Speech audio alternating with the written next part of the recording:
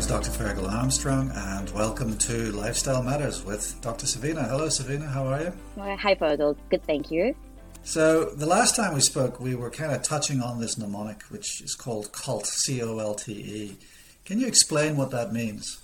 Okay, so just to refresh our memories, I suppose, we'll just go through what COLT stands for first. So C stands for carbs, O stands for osmolality, which is the salt-water balance in our body.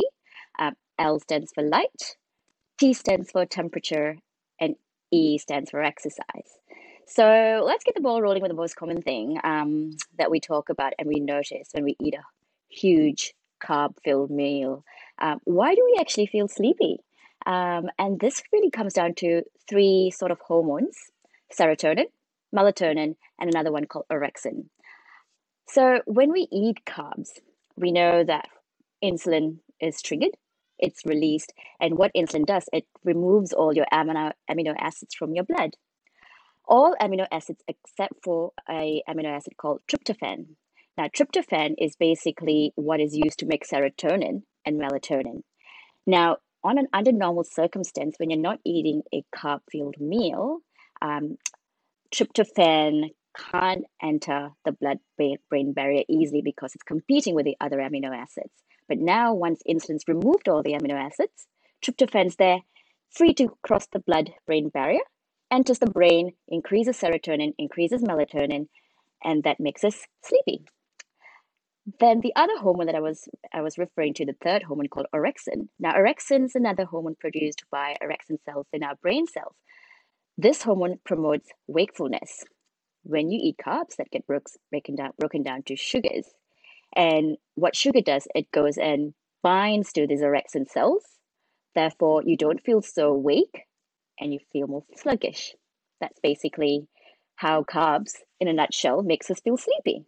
Yeah, so we know that, a carb-rich meal alters the hormonal milieu of the brain towards and promotes us towards sleep. But we also know that eating late at night is not good for you. So what we really need is that balance between a carb-rich meal in the evening and 2 to 3 hours at least, if not 4 hours, before bedtime or before anticipated sleep time, so that we get that optimum time to allow digestion to occur, to have the effect of insulin to occur, and to then change the hormonal milieu, and for that change to occur to then allow us to sleep. So it's about 4 hours if we can do that.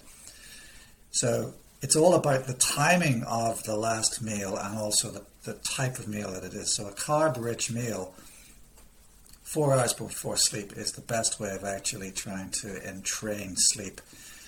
And the other thing to note is that carbohydrates actually promote satiety. So that's one of the issues with low carbohydrate foods low carbohydrate diets is that we just don't feel as full as we would with a carbohydrate-rich meal. So when you're trying to go to sleep and you're hungry, that's another reason why you might think about having carbs at night. So, Savina, we've talked about carbohydrates and their role in entraining the circadian rhythm, but referring back to the mnemonic COLTE, what other factors are useful in understanding entrainment of the circadian rhythm? Okay, so if we go to O next, O being osmolality. Osmolality refers to the salt-water balance in our body, in our plasma. And when we know when we eat a high sodium content food, or if we are dehydrated, we can struggle to fall asleep better. Would you like to take us through that, Fergal, as to why that may be? So it goes back to the natural ebb and flow of body temperature as we go through sleep. So in the first half of sleep, the early sleep phase, we have a natural tendency to lower our core temperature, and this is achieved by peripheral vasodilation. So our hands and our feet, the blood vessels in our hands and our feet, dilate. That allows more blood to leave our core to go to our hands and feet, which then allows more body heat to leave our core to then go to our peripheries. And in the second half of sleep, there is a reversal of that process where our peripheries shut down again, which means blood is pushed back into the core, which means that body temperature is pushed back into the core, which means that central core body temperature goes back up. So if we focus on core body temperature in the first half of sleep, core body temperature reduces, and in the second half of sleep, core body temperature increases. And this is a natural progression through sleep. Now, osmolality, high sodium or dehydration, inhibits or impedes that process of peripheral vasodilation in the early part of sleep. So therefore, if you eat high salt foods or if you're relatively dehydrated, then you don't have the ability to lower your core temperature as well. Therefore, you interrupt sleep. So that's one factor that's important in how we entrain our sleep cycle. What's the Yeah. next factor I you want to suppose chat about, then Sabrina? that would nicely lead us to temperature, I suppose, given, you're talking about the Yeah, core body temperature rising in the afternoon and yeah, dropping at night. So yeah, basically, and that's why temperature is yeah, also really important. If we don't have warm feet when we go to sleep, we can struggle to have a good sleep at yeah, night. And so, yeah. yeah, And that's also why having a hot bath or having a hot drink before you go to sleep is helpful, because it contributes heat to your core temperature and allows you to actually vasodilate. Because if you're cold, if your core temperature is cold, you are not going to vasodilate. So you have to be warm, and your feet and hands have to be warm. that's why they used to say drink a warm cup of milk before you go to bed.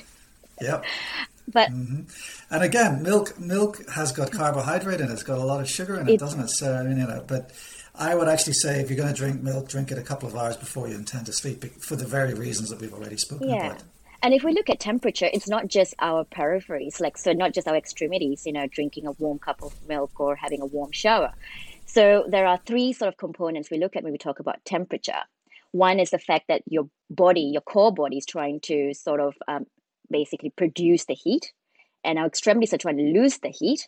And then it's also the temperature around us. So our room temperature is also really important.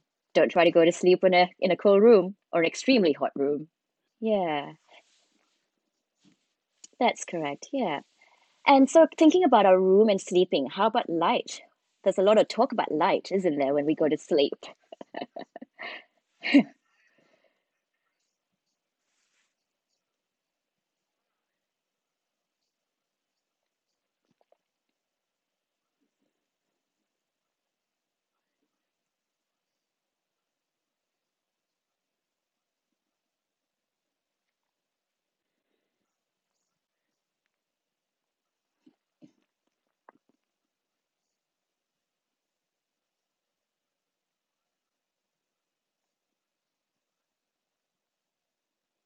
And then it dawned on me, it must be the blue light. And then I realized that the previous owners in this bathroom had installed a set of blue lights in the bathroom to wake themselves up in the morning, and I'd accidentally left that blue light on at night. So I have personal experience of having my sleep disrupted by blue light, and the effect is it's so powerful. Now, our bodies are our eyes, our retinal ganglion cells are designed to respond to blue light in a way that we suppress melatonin. So when we see blue light, ultimately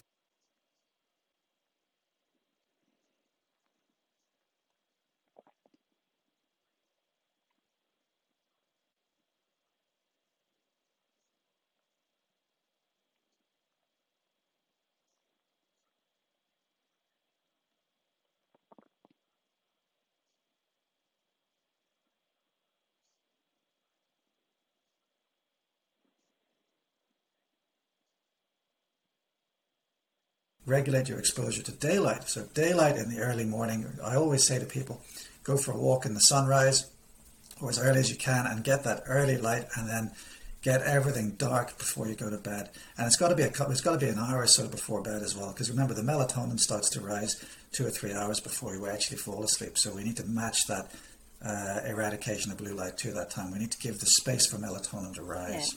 It's And the effect of the lack of the effect of light on our circadian rhythm is very powerful. If we don't get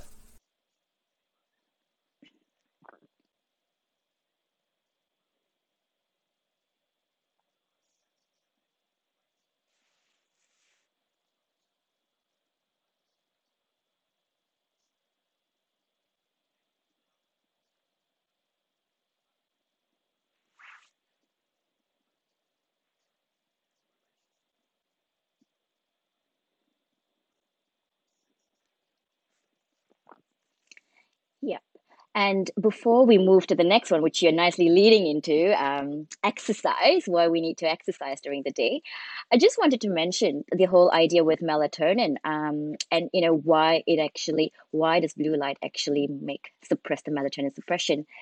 Well, what they've actually found, the physiological function of blue light, what it does, it actually increases your heart rate, increases your blood pressure, increases your core body temperature, all that, which actually is the complete opposite of what you're meant to do when you go to sleep.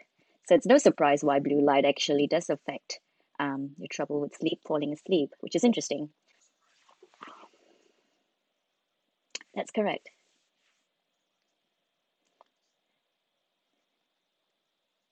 Or have a little baby. That can also wake you up in the morning. So moving on, I guess it's next to the whole E for exercise. And you just had a nice segue to that about, getting daylight exposure to entering sleep. And so we often talk about doing exercise in the morning, especially if people who struggle with falling asleep, if they exercise early in the morning, it can actually help to shift our circadian rhythm a bit forward, and enable us to fall asleep earlier. And that's because twofold. One is because of the exercise, and the other is because you're getting daylight exposure to the sun. And interestingly, if you exercise late in the afternoon, it can actually help people with broken sleep. It can actually help to improve that restorative sleep phase. But obviously, no one should be exercising within 4 hours of sleep, because you're not allowing enough time for that body temperature to drop, your heart rate's up. That's all a no-go for good sleep. What is your take on it, Virgo, with sleep and training sleep?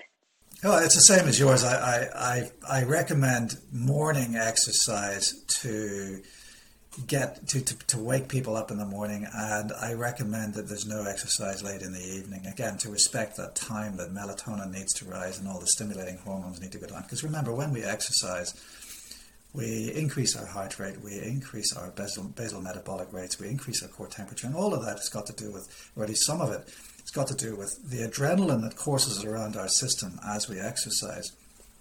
And quite frankly, adrenaline is the flight or fight hormone.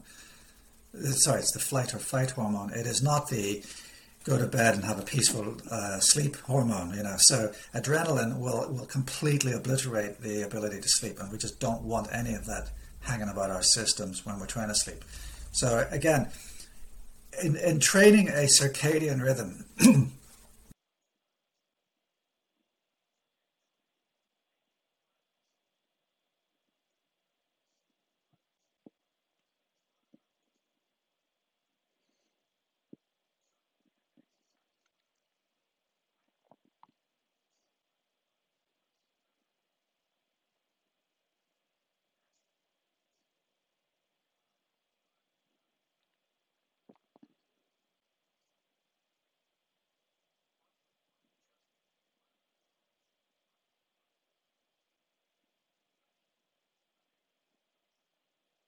Yeah, and also just to throw one more point into the mix there, how we talk a lot about yoga and meditation before sleeping as part of our sleep hygiene techniques.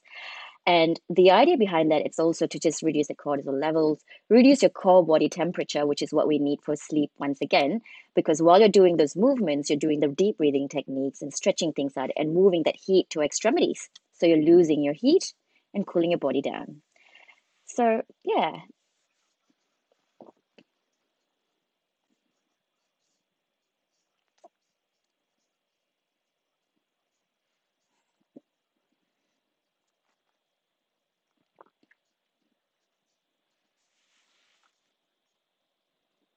very true, very true.